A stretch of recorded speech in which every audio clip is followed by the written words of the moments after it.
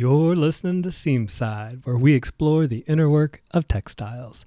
I'm your host, Zachary Dogood Foster, and today I want us to settle in and get a little uncomfortable together. How's that sound? I say uncomfortable because we're going to talk about some things that most folks say, well, you don't talk about it in public, right? We're going to talk about money. How's that sound?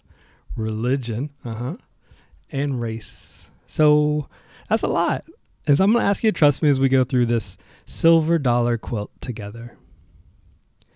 I think I'll start with this quote by Mark Nepo, who wrote the Book of Awakening, which I highly recommend to anybody who's looking for a daily meditative reader. In one of the entries in the Book of Awakening, Nepo asks, "So where do we begin?"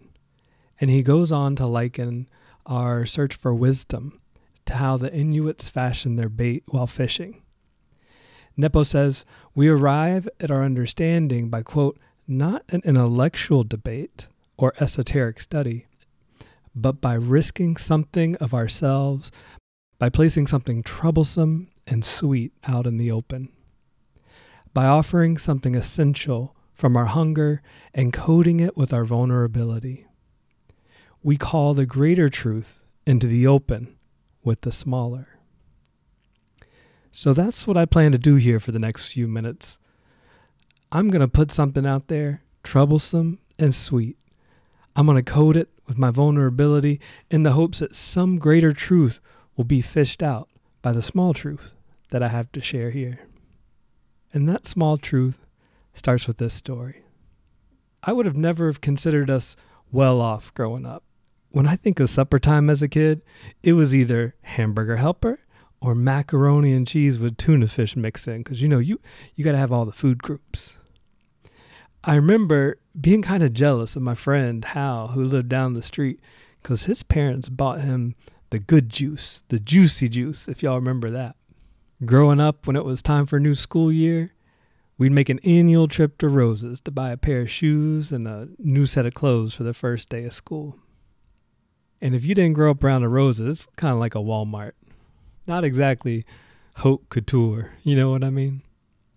When I looked up and down the road from my childhood home, everyone around us seemed to have bigger houses and nicer cars and better clothes. That's just the way it was, you know? Growing up, I would have definitely never said that we were privileged. But we did have a house. Each of my parents had their own car. Wasn't new, but it ran. And each of them had 2 degrees apiece. So all in all, we weren't doing so bad. Y'all know my last name is Foster, and that's just one of many of a long line of Anglo-Saxon surnames in my family tree. We've got Langstons and Dogoods and Burtons, all kinds really. In fact, it's the Langston branch and the Dogood branch that I really want to spend a few minutes on today. Because I got these 2 rings. Maybe you've seen them on social media or something. I wear them almost every day. Some days I forget. One comes from my great-granddaddy Langston. The other comes from my great-grandmama Dogood. And so by the end of this conversation, you're going to have a better idea of what I think about every morning when I reach for the nightstand and put on these 2 rings. Now, it probably comes as no surprise to you that I am the family historian for my family. There's a few others who are really interested, but I'm the one pulling it all together. And I find so much of what I'm learning fascinating. It's truly informing the way I move through the world, and is giving shape to my artistic practice. Now, when folks start getting into genealogy, one of the first things they like to do is rattle off all the famous people they're related to. And I'm going to tell you some of them, and I got a point for telling you them, and it's not bragging. But in my family tree, we got names like Daniel Boone, Frank and Jesse James, Patrick Henry. I mean, some real American archetypes, right? Rugged, individualist, white. Of course, most folks in my family tree aren't so famous. The first Foster arrived on a ship in 1635. That ship was called Safety, of all names. My family is so thoroughly American, if you will, that the last immigrant in my direct line was my 4th great-grandmother, Sarah Murphy, who came on a ship with her Gaelic-speaking parents from Ireland in 1776. Can you imagine pulling up to the shores of this country in 1776. I tell you all that to say that as someone whose family goes back generations in this country, I feel uniquely qualified to speak to the American experience, at least a slice of it. I mean, when you open an American history textbook, anything that's happened in the last 400 years, my family's been back there in the background somewhere. So let's talk about my family tree. Let's talk about American history and why I even bothered to make a quilt about it. We're going to circle back for just a moment to my great-grandmother, Sarah Murphy. On her tombstone, there's a 4-line poem written down at the bottom. I've seen it. It's down in South Carolina. I went to check it out one day. And the funny thing is I'm sure when Sarah Murphy was buried, that little family burial plot was probably in the corner of a field somewhere out in the open. But by the time I got to it, a couple hundred years later, trees had grown up all around it. It was thick in the middle of the woods. Someone had to guide me back there. I'd never found it on my own. There's a knee-high wall that surrounds all the tombstones back in the woods. If you're familiar with my quilt called Like Family, that's an imagined version of this very real burial ground. But on Sarah Murphy's tombstone, there's this poem, and it goes like this. Blessed are the dead that die in the Lord, for they rest from their labors, and their works do follow them. That inscription sticks with me. It's right in the sense that our works do follow us, right? We have a certain legacy that often stays behind long after we're gone in the memory of our loved ones. But those legacies don't always follow us. Sometimes they get forgotten, especially the unpleasant ones, the ones families don't want to talk about. They get conveniently pushed back farther and farther into the darkest corners of our generational attics.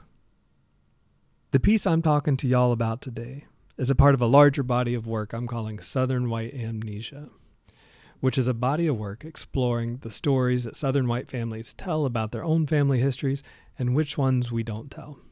And when I think of amnesia here in this case, I'm really thinking about it on the level of the generation.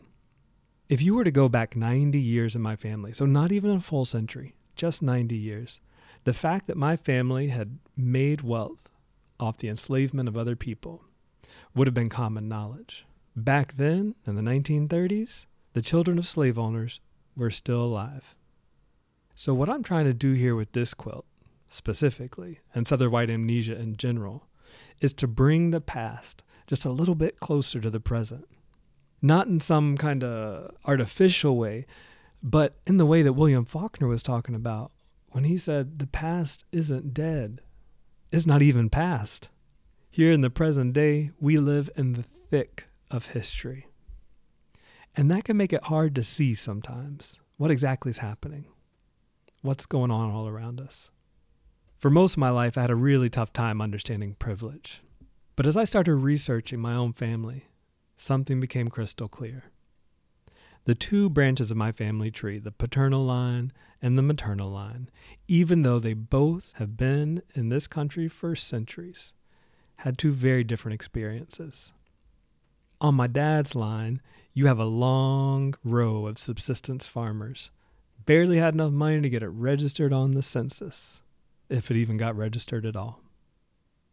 Conversely, on my mom's side of the family, however, where all the enslaving happened, they were wealthier in ways that my dad's folks could never even imagine. And it's on my mom's side that I get these two rings, the one from the Langstons and the one from the Dugoods. So with all that in mind, let's take a look at this quilt. This quilt is called Silver Dollar. It's about a yard by yard, 36 inches by 36 inches, or about a meter by a meter. It's a whole cloth quilt. The foundation fabric is a blue rough woven piece, and it has a band of pink woven horizontally through it that inspired some color choices later on. It's backed in some repurposed golden upholstery, and my plan was originally to bind it on all four sides, but something felt too neat about that. So you'll see it's just bound on the left and the right, allowing for some real vertical movement on the top and the bottom edges. Probably the first thing you'd notice is the text scrawled across the top half of the quilt. The letters are made out of strips of couch fabric, stitched down in capital letters. It says, "I got this silver dollar from my granddad." That's true. I did. So I'm borrowing this silver dollar from him to help tell this story. That silver dollar is stitched in the upper right-hand corner of this quilt. It is now a permanent piece of this quilt, held down by a bunch of pink thread. After you read the headline, as we might call it, "Got this silver dollar from my granddad," your eyes might wander down to the bottom right-hand corner, where it says, "Or," and here's an alternate title for you, "How the wealth of my ancestors helped me get into college." All right. Okay, so that's where we're going with it. This is the point of this conversation. How the inherited wealth of my ancestors helped me get into college. Most of the real estate on this quilt is taken up with what's called a fan view of family history. Most of you will be familiar with the idea of a family tree. The only problem with representing your ancestors that way is that graphically it gets sprawling really, really fast. So what I like about the fan view is it keeps all the family close together, nice and compact, nice and tight, perfect for a little square quilt. Inside of the fan, it's been divided into cells or little blocks. Each block has the name of a person in my family, a direct ancestor. The fan starts in the bottom left-hand corner with a little block that just says me stitched into it. The next generation out just says dad and mom. Beyond that, each of the blocks are filled with initials, because what we're talking about here are real people and real lives and real historical occurrences. Each of the blocks of the fan is divided either by some elaborate crazy quilt type embroidery or some rickrack, because about halfway through I got real excited about rickrack. And I like this crazy quilt connection because the generations I'm most interested in talking about with this quilt, the generation that was living in the last quarter of the 1800s, was when crazy quilts were having their heyday. So here we go. In between the third and fourth generations that you see on this quilt, there's a green ribbon, pale mint green ribbon. It arcs its way through the fan in kind of a dividing line. If you've ever been to the Southwest, and you've seen how layers of the earth, you can see millions of years in just one look. Layers of earth compacted, so you see these striations of different geological epochs. This is a striation, this ribbon, and it points to a time and period where things were different before and after. On this green ribbon, I've stitched down the words, "slave owners forced to emancipate." And all of us that live on this side of the green ribbon, we grew up in the time after emancipation. All the ancestors, though, that lived on the far side of the green ribbon grew up in slavery times. What's been interesting for me, though, is seeing my own proximity to emancipation. Sometimes you hear folks say, "But that was so long ago." And in a sense, sure. But y'all, my grandma's grandpa grew up with enslaved folks at his house. I love my grandma. I knew her well. She loved her grandpa and knew him well. That's not that far back. I got family members alive and breathing today that bear the name of different enslavers in my family. That's how close we are. When you think of this time in history, not in terms of numbers, but in terms of relationships and how one person connects to another, slavery days, emancipation, that was just the blink of an eye. The fan view of this family tree is color-coded because I wanted to show you two things at the same time. So you'll notice that blocks may be pink or they may be blue. Pink denotes any relative that was engaged in slavery. Blue denotes those who are able to access higher education. And that's the thing that's so interesting to me about the pink and the blue in this quilt, is how they go hand in hand. There's no blue on my father's side of the quilt. When he first went to school back in the late 60s, he was first generation college student. But when you cross the line and go over to my mom's side of the quilt, the blue goes way back, generations beyond what this quilt can capture. And one thing that makes me a little uncomfortable about all this, as it should, is that when you trace that line that starts with the pink and then turns into the blue all the way to the present time, it lands on me. My ancestors helped me get into college in some way. Goes back to that William Faulkner line, doesn't it? The past isn't even past. We're living in it. When you look at that farthest out generation, the one that's on the other side of the emancipation ribbon, there are 16 great-grandparents out there. In that generation of 16, 5 of them grew up with parents who had enslaved other people. 2 of them were Confederate soldiers. 7 of them were kids or grandkids of Confederate soldiers.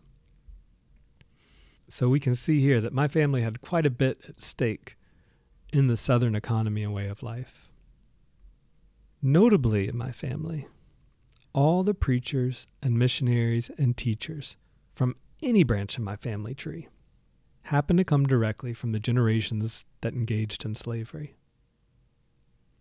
And I often wonder what that means. Was it that they were so wealthy that they could afford life pathways that required higher education? Sure, that's part of it. But I also wonder if there was some sense in engaging in this kind of community work that they were trying to make amends for actions of the past. We'll never know.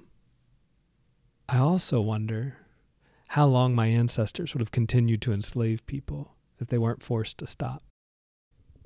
Of course, I'd like to think that they would have stopped on their own volition, but I don't have any ground to stand on that. I mean, once they're already engaged in slavery, why would they stop? If you've ever read Isabel Wilkerson's book, Caste, she opens up that entire book with a reflection, a meditation on this one image of Nazi Germany. It's this black and white photo of a crowd of white faces, all saluting Hitler, except for one man who apparently was refusing to go along with the crowd.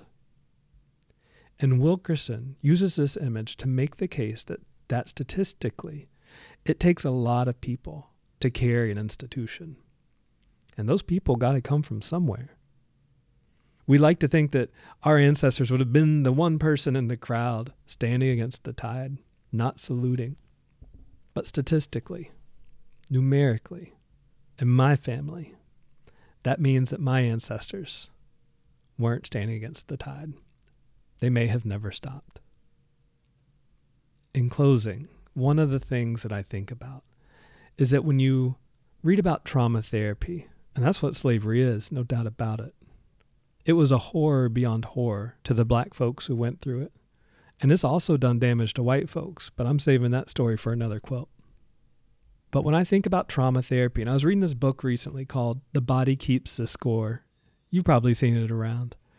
The psychologist who wrote it works with a lot of war vets who suffered PTSD and trauma from their time in the war. He says there's 2 things we need to think about when it comes to trauma therapy. Number 1 is notice that. And number 2, what happens next?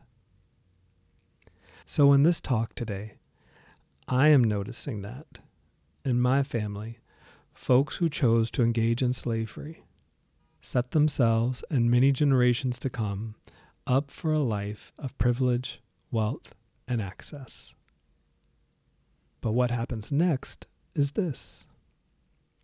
These pieces in Southern White Amnesia, I'm making them knowing that I can never profit off of them, right? To make pieces exploring how my ancestors exploited black labor for their own financial gain, to sell those pieces for my financial gain just seems morally dubious at best. But that doesn't mean I don't want these quilts making some money. So here's my thinking.